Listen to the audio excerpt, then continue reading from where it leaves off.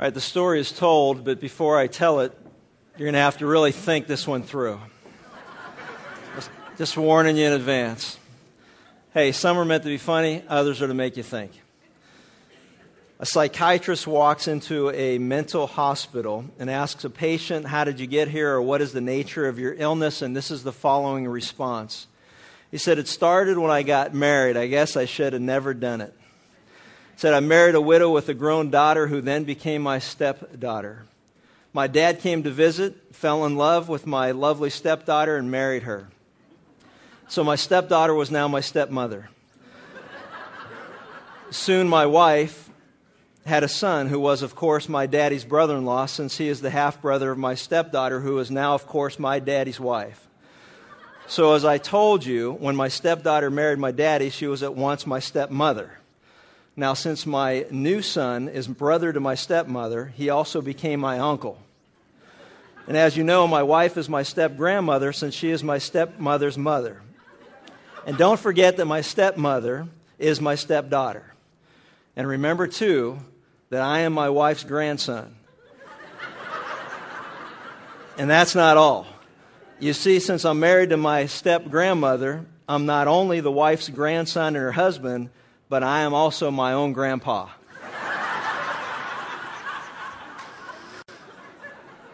Now, you say, how does that fit into anything?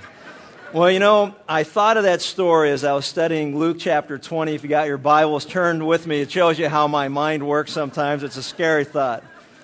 But in Luke chapter 20, verse 41 through 47, in this passage, Jesus asked the religious leaders a question that, because of their refusal to believe God's word, caused their heads to spin.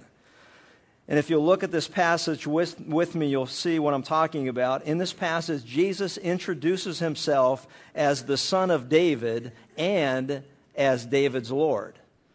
Luke chapter 20, starting with verse 41. It says, "And Jesus said to them, 'How is it that they say the Christ is David's son? For David himself says in the book of Psalms, the Lord said to my Lord, sit at my right hand, until I make thine enemies a footstool for thy feet.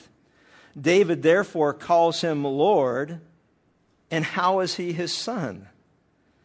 And while all the people were listening, he said to the disciples, 'Beware of the scribes who like to walk around in long robes, love respectful greetings in the marketplaces and chief seats in the synagogues, and places of honor at banquets, who devour widows' houses and for appearance sake offer long prayers. These will receive greater condemnation.'" So the question of the moment, the question of the day is that, well, if David said that he is his son, how did David also say that he is his Lord? How can you be both son and Lord at the same time?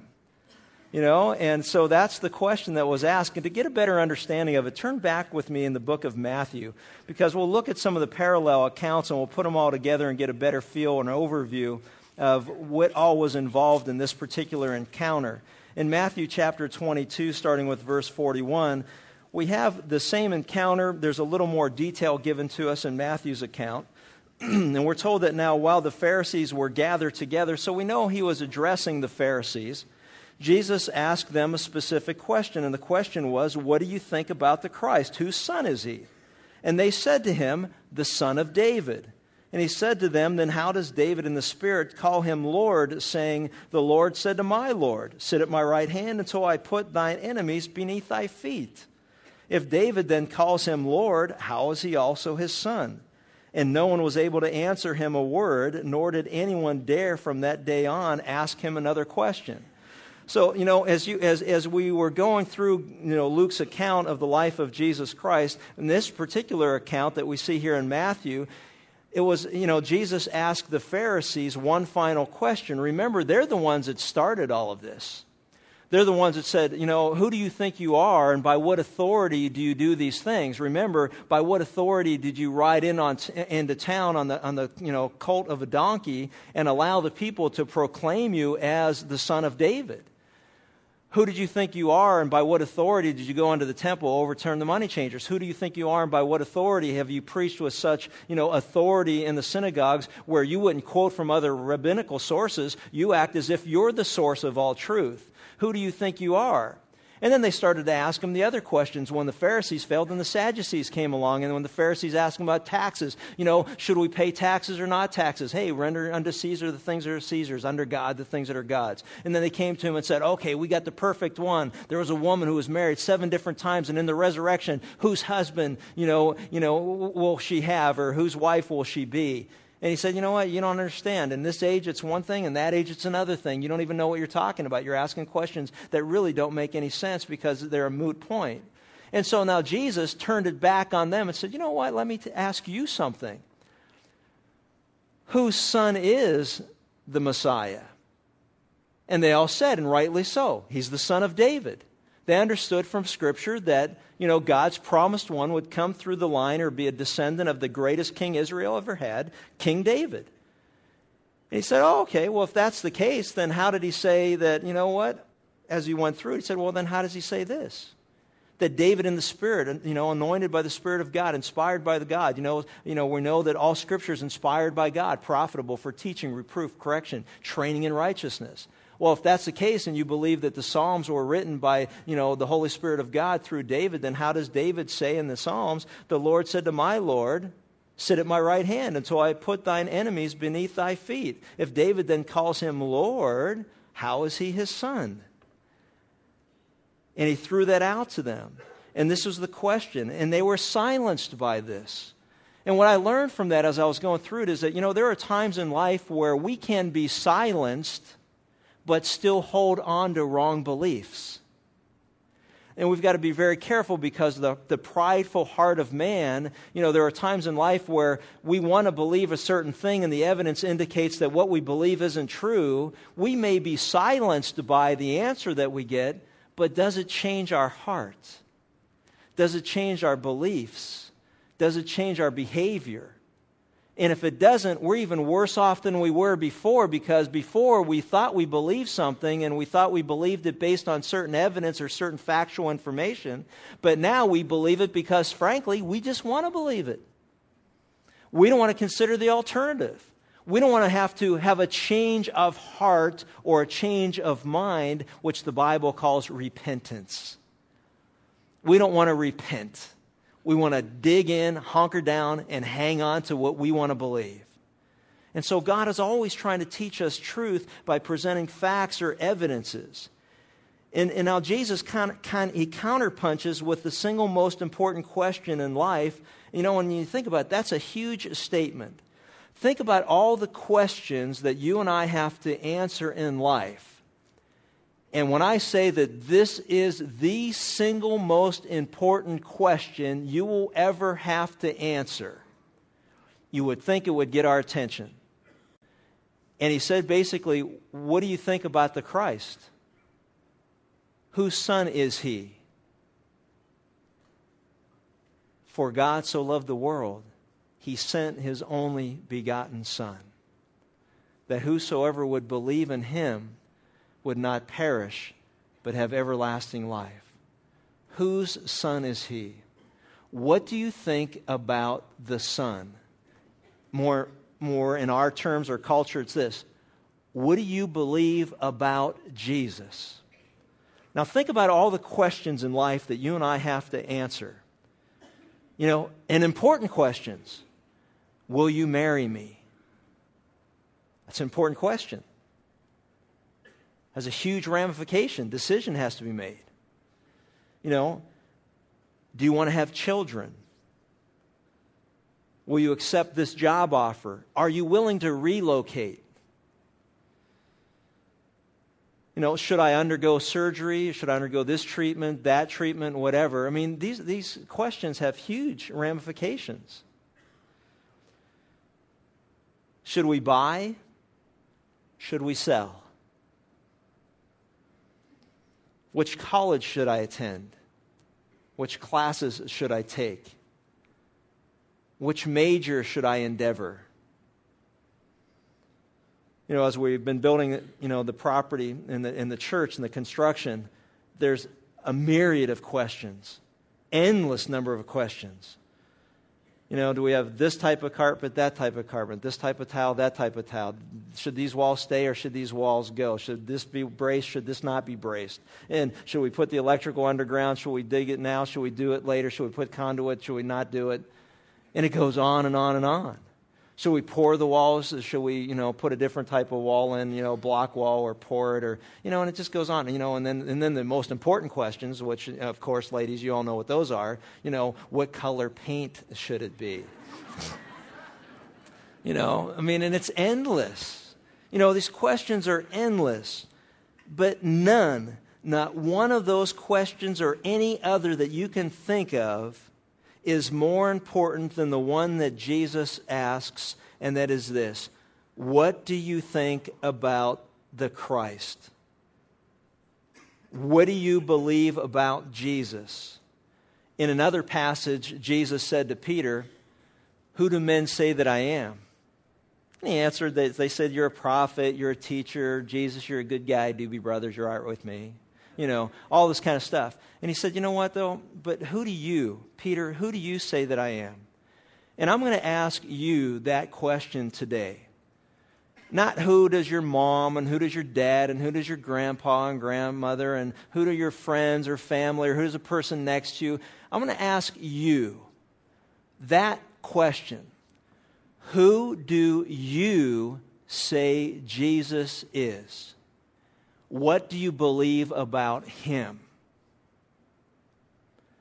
That is the most important question you will ever be asked, and the most important answer you will ever give will determine your salvation and your eternal destiny. How you answer that question will determine whether you spend an eternity in the presence of God or you spend an eternity in hell away from Him and all His glory and all the blessings that go along with it. How you answer that question has not only implications for all of eternity, but it also has implications for the here and the now. Jesus said, "I came that I will bring you life and bring it abundantly." It affects how you'll live today. It affects every decision you have to make. It affects how you see things happening in your life. It'll determine whether you believe that God is in control or whether you believe that everything happens haphazardly at random or somehow you are the captain of your own ship and you are the master of your own fate. How you answer that question determines so much in the here and now and through all of eternity. What do you really believe about Jesus? No, not what do we teach as a church, and not what does our statement of faith say, and you know what? That doesn't matter to me. What matters to God and you is that how you answer, what do you believe about Jesus? And that's what He asked them. Who do you say that He is? If you'll jump ahead, you'll notice that the Pharisees immediately and rightly answered. They said that the Christ, the Savior that God had promised, the anointed one, the promised deliverer of God, the nation of Israel, is the son of David. They all knew and understood that, the Christ, when He comes, the Savior, when He arrives, would be the descendant of David, Israel's greatest king, because that's the promise that God had made. And of His kingdom there will be no end. And so they knew and they answered that. He's the son of David. And Jesus said, hey, you know what? They're not totally hopeless. They got that right. But it became a platform or a springboard for teaching time.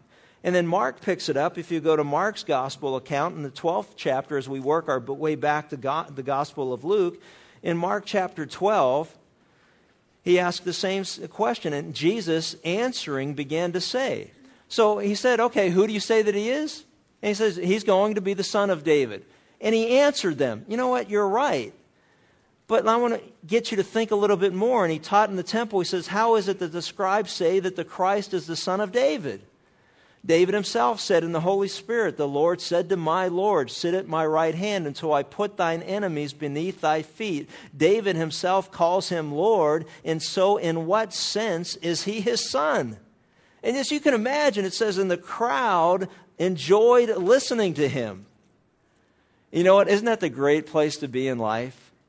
when we enjoy listening to God?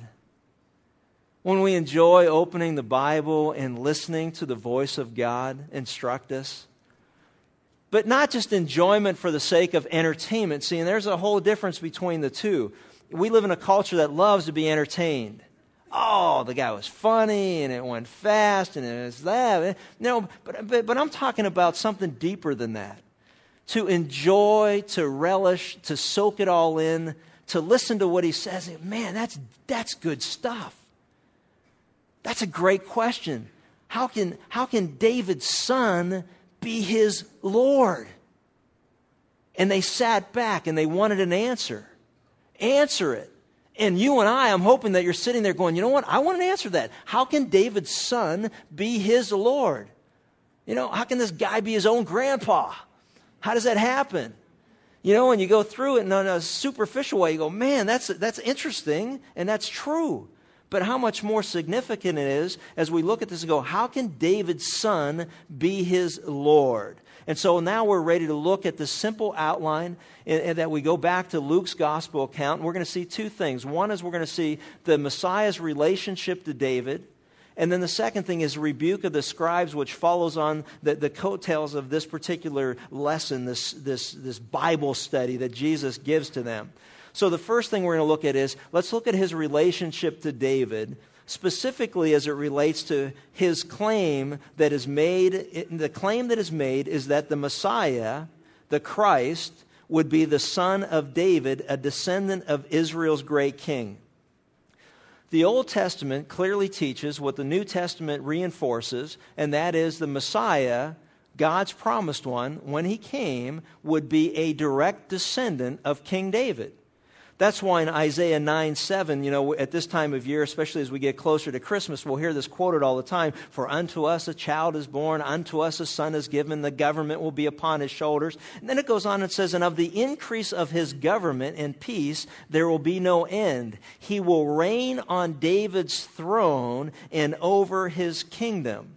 In the birth narratives that Luke gives us, we see the same thing, that he will be a son of David. In Matthew's account, we see in the genealogy in the first chapter of the Gospel of Matthew that he is of the son or the kingdom of David.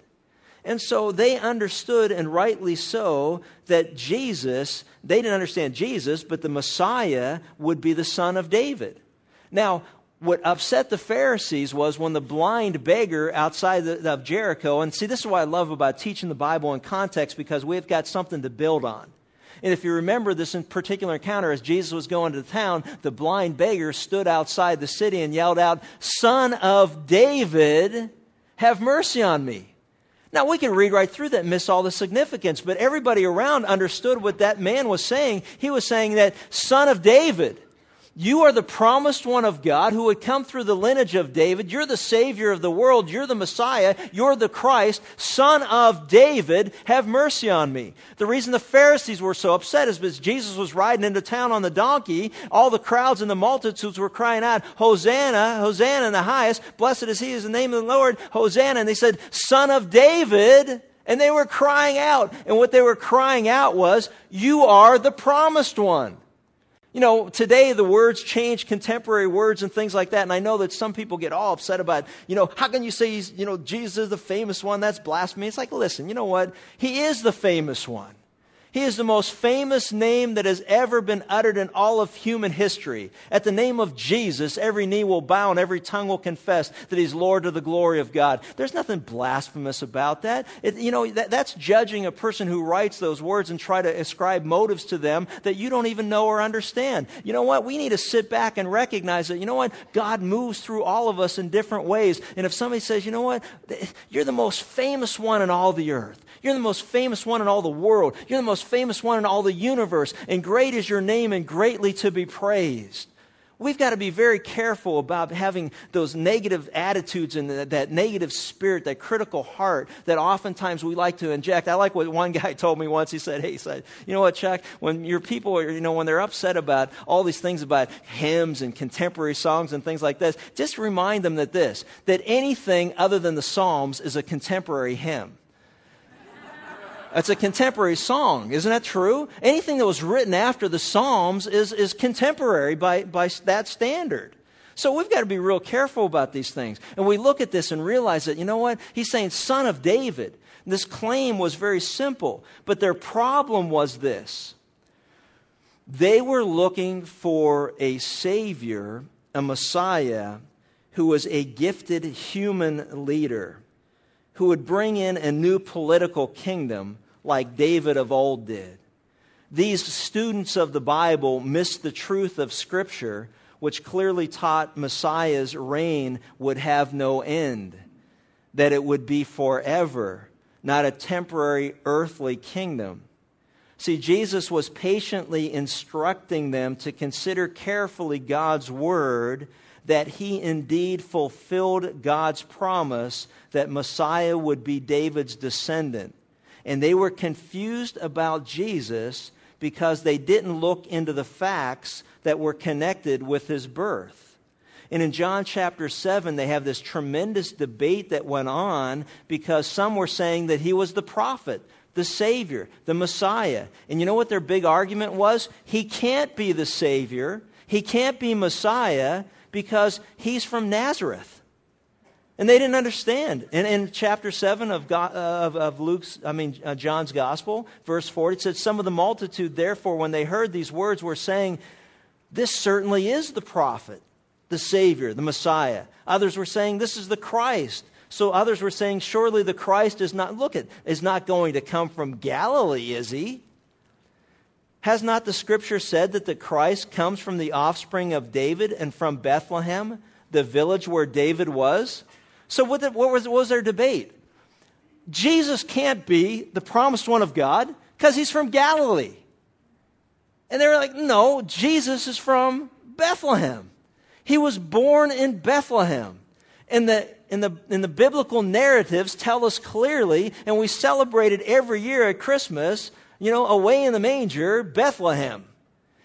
Micah 5:2, he fulfilled that prophecy. So Jesus did qualify from that one prophecy, and you go through the checklist. Check, check, check, check. Wow. The evidence is starting to become overwhelming that maybe Jesus is the Savior of the world.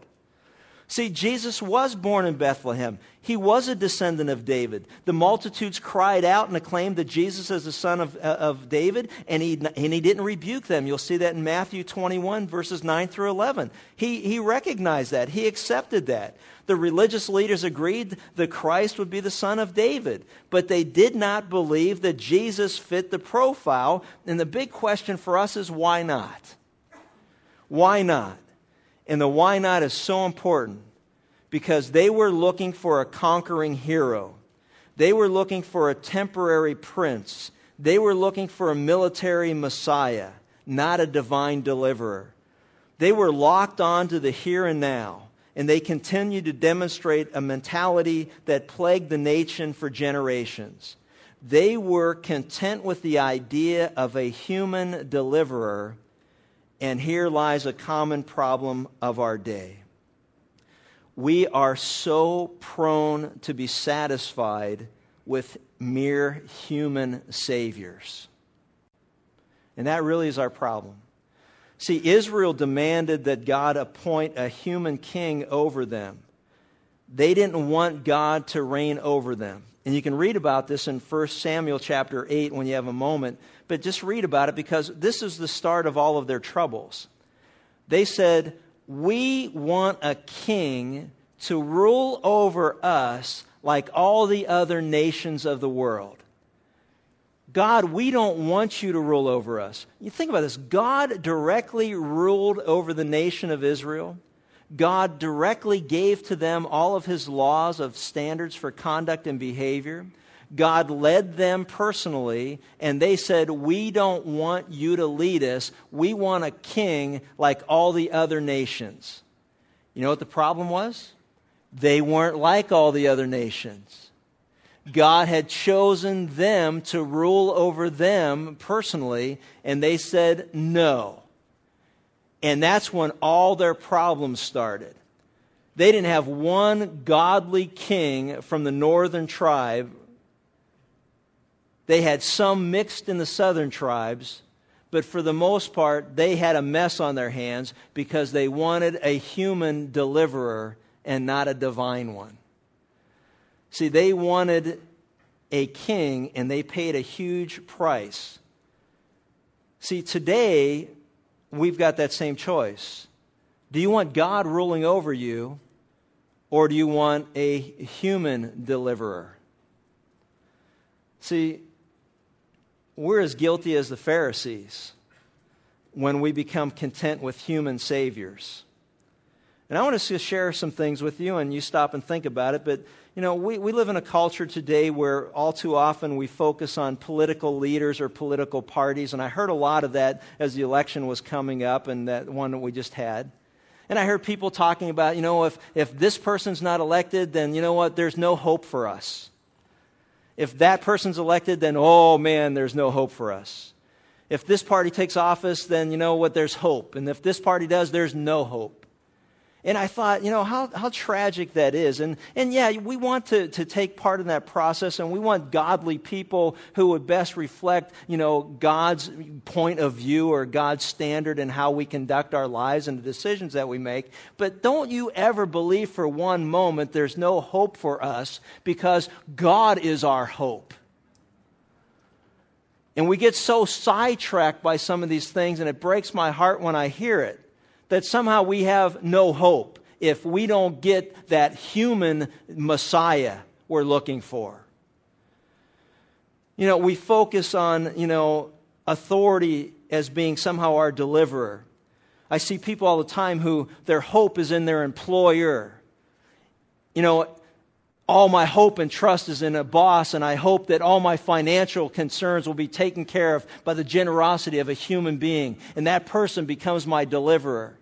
I see it in churches where people focus too much on a pastor or on leadership and not on God, and that pastor or those handful of people, they become our deliverer and our hope, and the focus is on them. And I don't want your focus to be on me. I don't want your hope to be resting on me. I've heard people say, well, what's going to happen if he dies? You know what's going to happen if I die? The same thing that happens when all of us die. You know what? God is still our hope. He's still our rock. He's still our refuge. He's still our deliverer. And you know what? And His church will continue to go on as it continues to go on throughout human history, because the gates of hell will not prevail against God's church.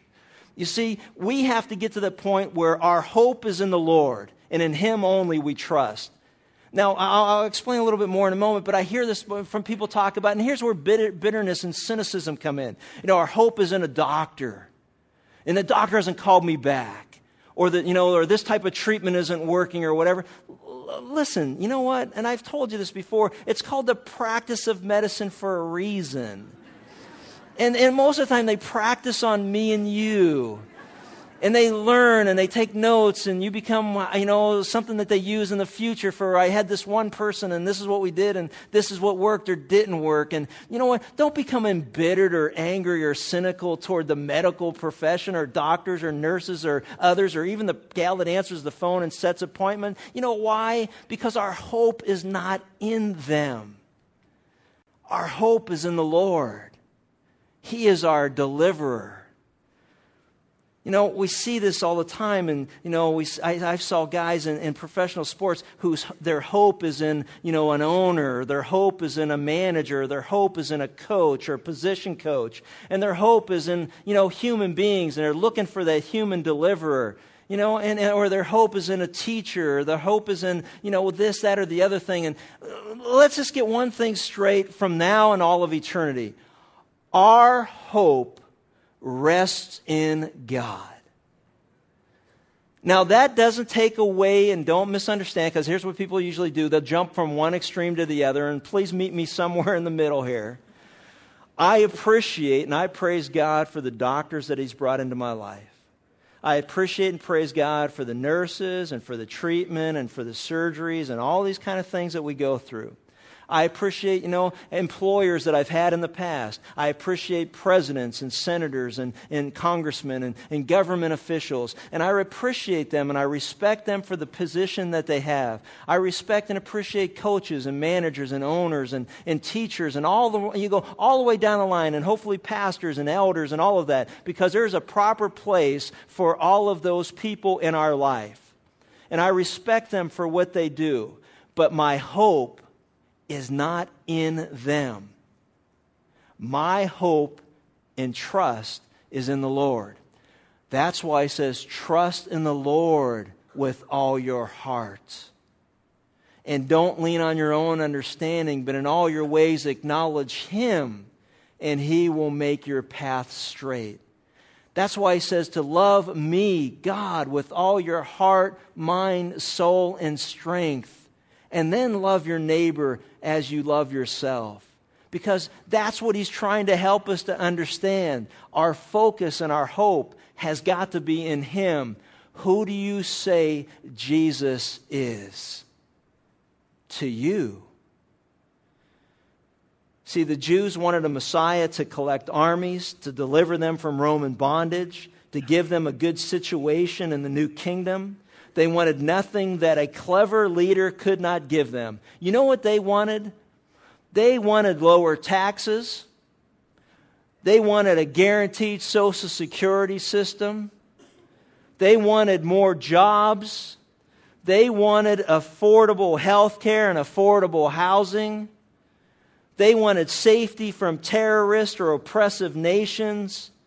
They wanted salvation from hunger and thirst and discomfort of a physical kind. And what they didn't realize that in Jesus, not only could they have that, but they could have much more.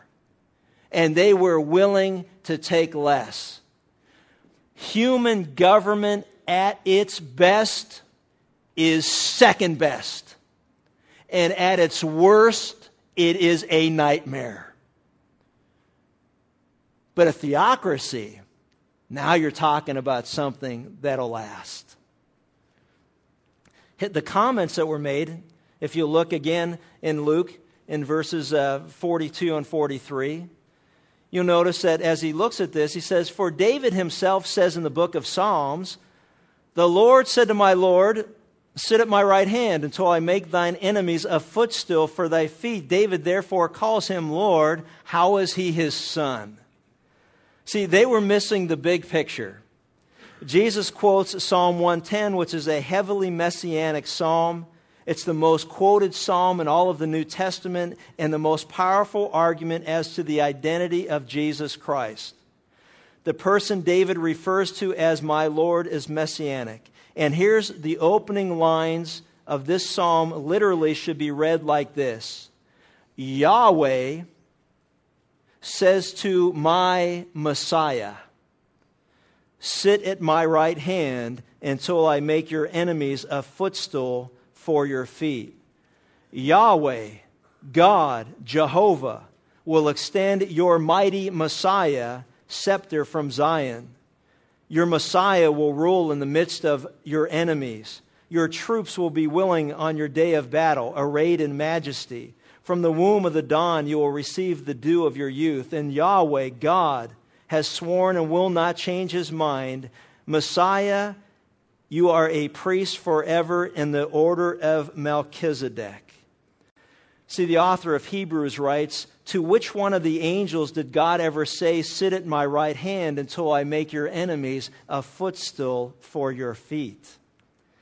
See, the Apostle Peter referenced this psalm in the book of Acts chapter 2, verses 34 through 36, where he said, "For David did not ascend to heaven, and yet he said, 'The Lord said to my Lord, sit at my right hand until I make your enemies a footstool for your feet.'"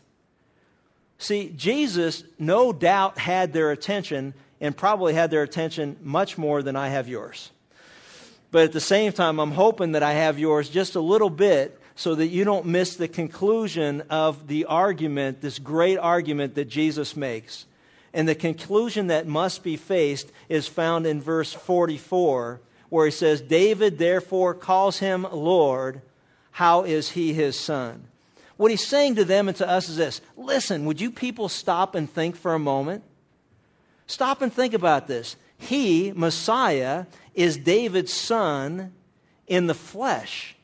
And he, Messiah, is David's Adonai, or Lord God. How is that possible? And we see the revelation of it through Scripture because Thomas said when he stood before Jesus and fell on his face after the resurrection, "My Lord Adonai and my God." You are my Lord and my God. If we confess with our mouth that Jesus is Jehovah and believe in our heart that God raised him from the dead, you shall be saved. That is why all through the Bible is very clear. You cannot believe in God at the exclusion of Jesus Christ being God. You cannot believe in God and not believe Jesus is God. That is the spirit of Antichrist, as John says in 1 John. You know what? To deny the deity of Jesus Christ is to deny God. That's why Jesus said, if you've seen me, you've seen the Father, for I am the Father and one. What he was trying to argue with them is very clearly, listen, how can David say that Messiah is the son of his and yet at the same time his God, his Lord and his God? They don't understand, and they didn't understand what we understand today, and that is very clearly this. The answer is found in the incarnation of Jesus Christ. The answer is found in this. And the Word became flesh and dwelt among us.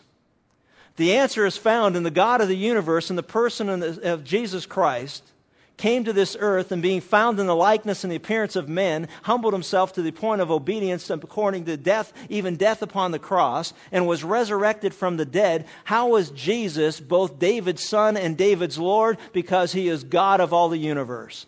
That's the answer.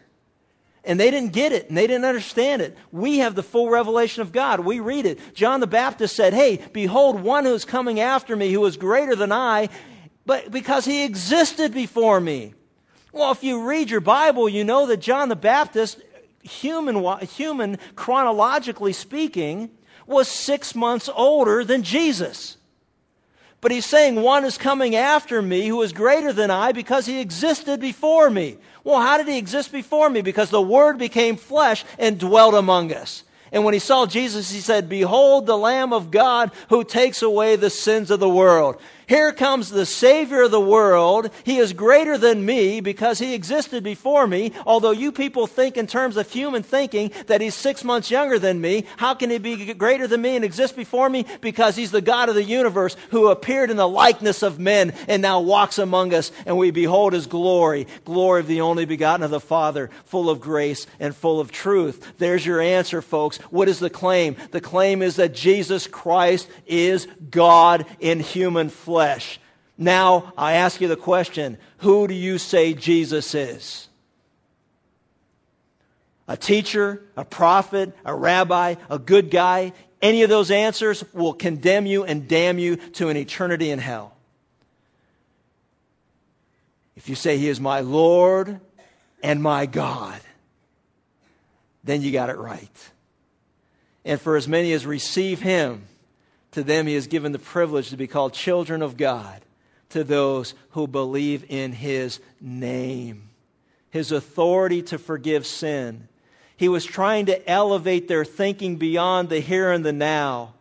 They didn't like that. That's why in John chapter 6, where he fed the multitudes, they all followed him because he was their meal ticket. He was their sugar daddy. He was the guy that they would never have to work again. If we follow Jesus, we don't have to go to the well and get water. We don't have to go out into the fields and gather up food. We follow Jesus, he'll feed us. And he began to use it as a platform. I am the bread that came out of heaven. If you will just eat of my body, you will receive me. You will partake of me. You will trust in me. You will never be hungry again. And they thought on the terms of the physical, and he was talking on the terms of the spiritual. He was there to deliver them from their sin. The question is, what do we want? Do we want a spiritual deliverer or a physical deliverer? The Bible is very clear that Jesus came to seek and to save that which was lost. How did these guys miss this? The same way people miss it today. The problem with these teachers of the law is that they had a studied ignorance of God's Word and a practiced inability to think beyond their traditions. They read the Word of God through a political lens. They wanted a human deliverer. And they looked at Jesus and went, this guy's not going to get it done. He doesn't have any armies. He doesn't preach revolution. He doesn't preach overthrow of the Roman government. We hand him a coin. He says, hey, render unto Caesar the things that are Caesar, unto God the things that are God. We're not going to get anywhere with this guy. We're not going to overturn Rome and establish this kingdom. This isn't the guy we're looking for. We think in the terms of the here and the now. We think in the terms of the physical. And you know what? You and I have the same problem when we read the Bible through our own subjective lenses. I talk to folks who read the Bible through an subjective lens of economics. And you know what they see? Everything in the Bible they read tells them that God wants them to prosper materially. Everything. Oh yeah, God wants us to have it all. It's all about the here and the now. It's all about stuff. It's all about material things. It's all about that. And they ignore everything else in Scripture that talks about using those resources for the glory of God to store up our treasures in heaven because, there thieves won't break in and steal and rust and moth won't destroy. They ignore all of those passages that talk about, that we're just passing through, where citizenship is in heaven and we're sojourners and aliens on this earth. They ignore all of those things because they have one thing in mind. God wants me to be rich. And they'll pick out every verse that talks about it. And sadly, I see people who read through the subjective lens of a health lens. And I've had some well-meaning people send me wonderful passages of Scripture, but the focus is always on how God wants to heal me physically. By His stripes you are healed. Hey, you know what? The context of that is, by His stripes, you and I are healed who believe in His death upon the cross on our behalf for the forgiveness of our sins. We are healed once and for all of eternity by the price that Jesus paid on the cross to those who believe in the power of His resurrection. It has nothing to do with God wanting us always to be physically healed. If He wanted us all to be physically healed, none of us would ever physically die. Let's just stop and think about the simplicity of that argument. If God wanted us all to be physically healed, we would never die physically. But the wages of sin is death. But that's all right, because the greatest thing God ever did to Adam and Eve, and as a result to you and I, was He did not allow them to eat of the tree of life, where they would have lived in a condemned condition before God physically for all of eternity. He said, no, I'm not going to let that happen. You and I will die physically, but praise God, those of us who trust in Christ or are alive spiritually continue to live in the blessings and presence of God. But we read the Bible through these subjective lenses. We read it through a political lens, and we saw that in the election, I've already mentioned. You know what? We got to have these candidates, and we have to have this agenda, and we have to have these propositions, and we got to have this, that, and the other thing. And don't misunderstand what I'm saying. We need to fight for all of those things because they do make an impact here and now. But you know what? That's not God's kingdom. One day His kingdom, His will be done on earth as it is in heaven. When He establishes His kingdom, we don't have to worry about propositions and initiatives and ballots because you know what? Our vote doesn't count. He don't care what we have to say because He's God and He's going to do it His way. And I praise God for that because His way is right and His way is best. But we see racial lenses. We saw people for years read through Scripture in a racial lens, and they use it to oppress other racial groups because this is what they read, not out of God's Word, but into God's Word. We see it now with the feminist movement, where we see, people saying, we don't want God to have a masculine gender.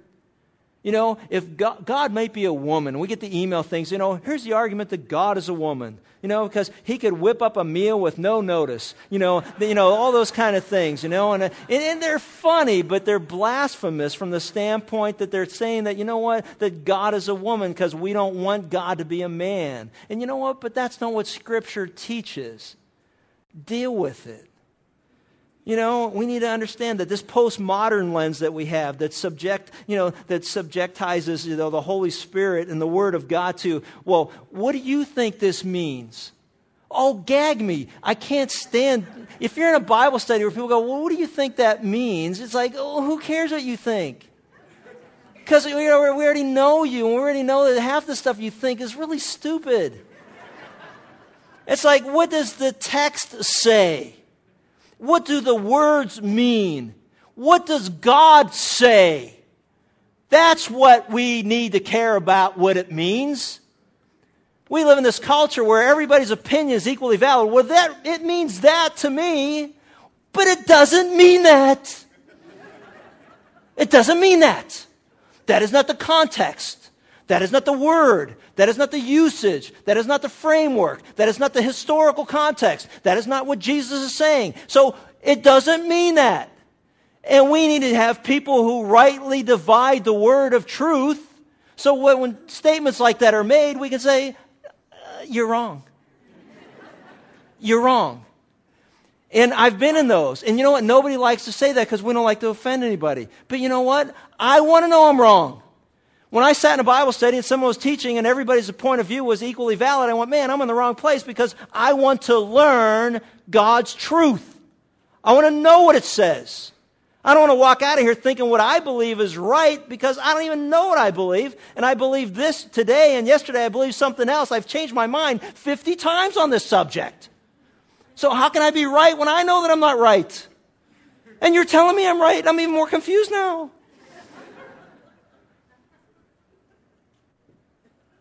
What does it say? What does the text say? See, this is what Jesus was trying to get across. This is what God's word says. The Lord God says to my Messiah, sit at my right hand until I make your enemies a footstool. How can he be his son and his God at the same time? What was the big stumbling block with Jesus? Can anything good come out of Nazareth? They saw him on human terms. They saw him on a human plane. But he's God. He's divine. He's a deliverer. See, that's why with no answer being offered, and we'll wrap all this up, and now you understand why he rebuked those who were standing there listening. And the reason he rebuked them was very simple. Because he was concerned about the people.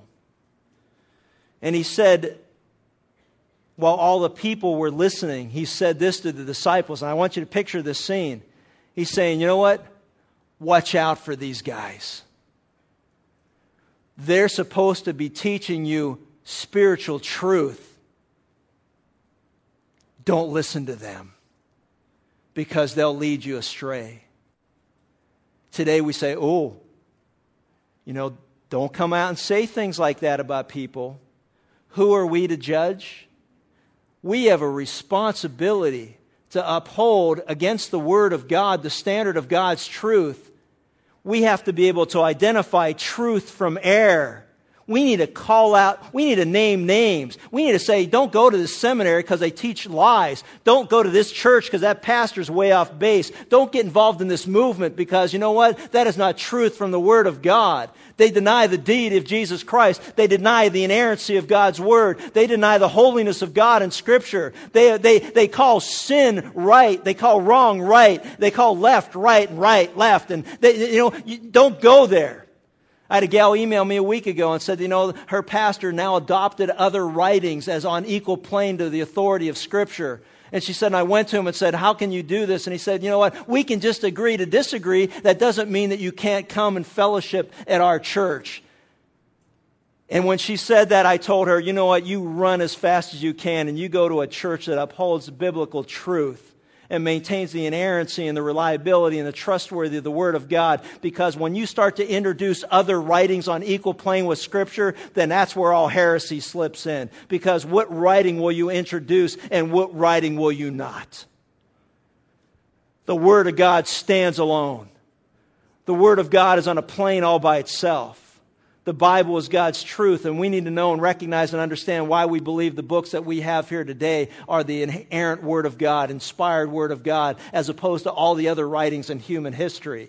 We have to have a good handle on that. So what Jesus was doing is, notice this, he said, beware of the scribes. Look out for these guys. They like to walk around in long robes. Their desire is that they love respectful greetings in the marketplace and chief seats in the synagogues and places of honor at banquets. Their desire is to soak it all up. Their desire isn't to be humble servants of God. Their desire is to lord it over those who have been allotted to their charge. And compare that to 1 Peter chapter 5, where he says that you be humble and servants of God. Not lording it over those allotted to your charge. But you know what? But to walk in humility with God. They had special clothes that they wore. They had special robes that they wore. They had places of honor that they would sit. They couldn't have a party in that community without inviting one of these power players or these influencers of the culture. And they would sit at the chief table or the front seats, and they liked to be seen. They loved the applause of men, and they could care less about whether they upheld the truth of God. He said, you watch out for people like that. He went on and said, look at and here's how else you'll know them. You'll know them by their fruits. He says, beware of them. They devour widows' houses. They devour widows' houses. They take advantage of people in their great time of need. And basically what they would say is that, you know what, and as he goes on, and their deception is that they would pray long prayers. Listen, I'm closer to God than you. And so if you want God to hear your prayer, then pay me some money and I'll go and I'll pray to God for you. And then they prayed these lengthy prayers, all these eloquent prayers. They just flowed from their lips. They knew all the right words to say, and people were enamored by the fact that they must be so close to God. And he said, you are whitewashed sepulchres. You are dirty, rotten within. You are dead spiritually on the inside, and the outside you look like you got everything under control in your relationship with God. He said, you know what? They devour widows. They chew up and spit out people. And they deceive people in the process. And that's why our hope is in the Lord. Because you and I don't always know what's going on in the heart of another person. And you're putting your hope in them? Their trust in them? Now, don't misunderstand. You know, I pray that what you see is what you get, that there is no hypocrisy in me whatsoever. As Paul said, he said, you know what, follow my example, follow my lead, because if you follow me, you'll do well because I follow the Lord. So we want to have godly lives. We want to have a godly example. We want people to walk in our footsteps as long as we fix our eyes on the prize, which is Jesus Christ, Him crucified and resurrected. But at the same time, you need to understand, and I need to understand, that our hope is in the Lord. Our trust is in Him. Jesus said, beware of these people. But you don't have to be aware of God. Not in a negative sense. You need to be looking at Him. You need to be focused on Him. You need to be captivated by Him. In all of this, how can we avoid the pitfalls that the religious leaders of Jesus' day fell into? How can we avoid being content with human saviors? And the answer is simple. We've got to immerse ourselves in the truth of God's Word and obey it. We cannot look at God's Word through subjective lenses. We cannot search Scripture to validate our behavior. We cannot search Scripture to tell us what we already think we know and what we want to hear.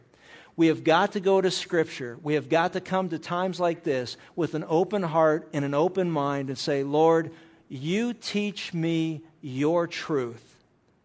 And then when you reveal it to me, God, give me the strength to walk in obedience with you. What has He taught you today?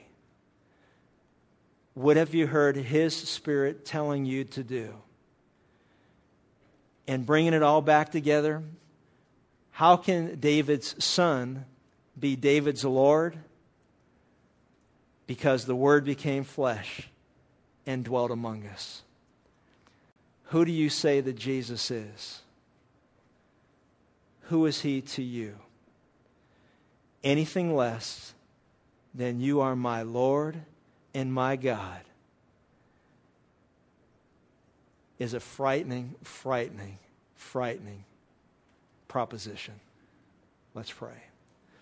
Father, we thank you for the clarity of your word. We thank you for the truth that we were able to look at. God, it's my prayer that we will no longer look into your word through our own subjective lenses, but that we will be open, teachable, transparent, and that we will honestly deal with the evidence that you lay out. God, I pray for those who are here right now, who, when they're asked the most important question that they could ever be asked, don't have an answer. Who is Jesus to you? God, it's my prayer that right in here and right now, the Bible says, whosoever calls upon the Lord will not be disappointed, and that today is the day of salvation. This moment in time, if God is tugging at your heart, that you would pray a simple prayer, God, forgive me, for I am a sinner. And I believe that Jesus Christ came into this world, the God of the universe, the Son of God, to die on a cross, that he rose again from the dead, he ascended into heaven, and all his enemies one day will be a footstool under his feet. I believe that he died for me. I believe that he rose again from the dead. And to the best of my understanding, I now receive him and ask him to come into my life as my Lord and as my God. Father, I thank you that you hear our prayers. I thank you that we're born again by your will, an act of God, not by our own human efforts. It's by grace we're saved through faith and not of ourselves. It's your gift offered to all who will receive it, so that none of us could ever boast. Lord, we thank you for the incarnation of Jesus Christ, that he humbled himself and took on the appearance and made in the likeness of man, that he was obedient to the point of death, even death upon the cross, that God, you raised him up from the dead 3 days later, and he is alive today, and that he has been given a name above every name, that at the name of Jesus every knee will bow and every tongue will confess that he's Lord to the glory of God. Father, I thank you that he is my Lord and he is my God. I thank you that my hope is in him and in him alone. Father, draw us close to you. This we pray in Jesus' name. Amen.